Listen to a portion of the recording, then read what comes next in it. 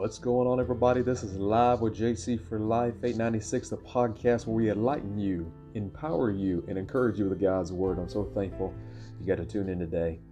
Today's verse of Scripture is Matthew chapter 28, verses 5 and 6. That is Matthew chapter 28, verses 5 and 6.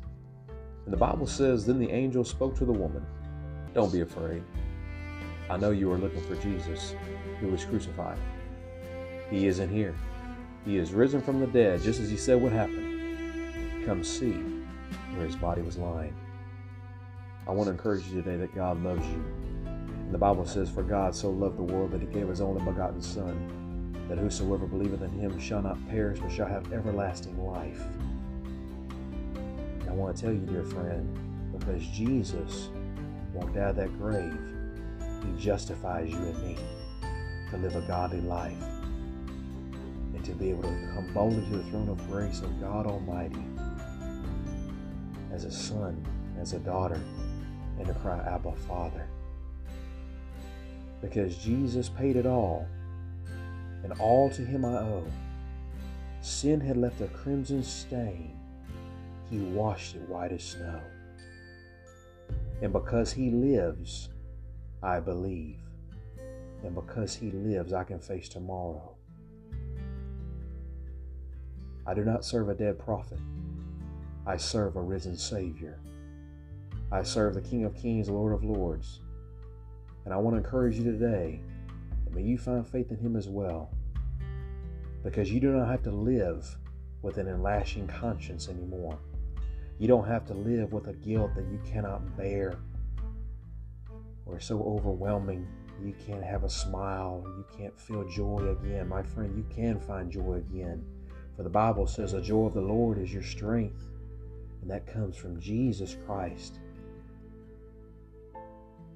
So long ago when he was on that cross, he looked ahead in time. For when he was on the cross, you were on his mind. And he was telling you, as I'm telling you now, that I love you with an everlasting love. I will do anything to get you to be a part of my family. I will die for you so you can be a part of my family.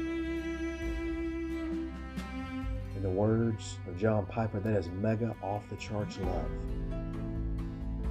And I tell you, as Dr. S.M. Lockridge once said,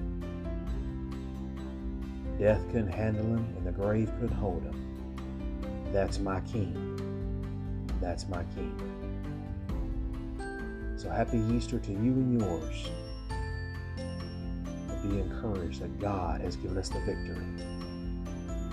Let us pray together. Lord, Heavenly Father, we thank you for this day, and we thank you, God, for your word.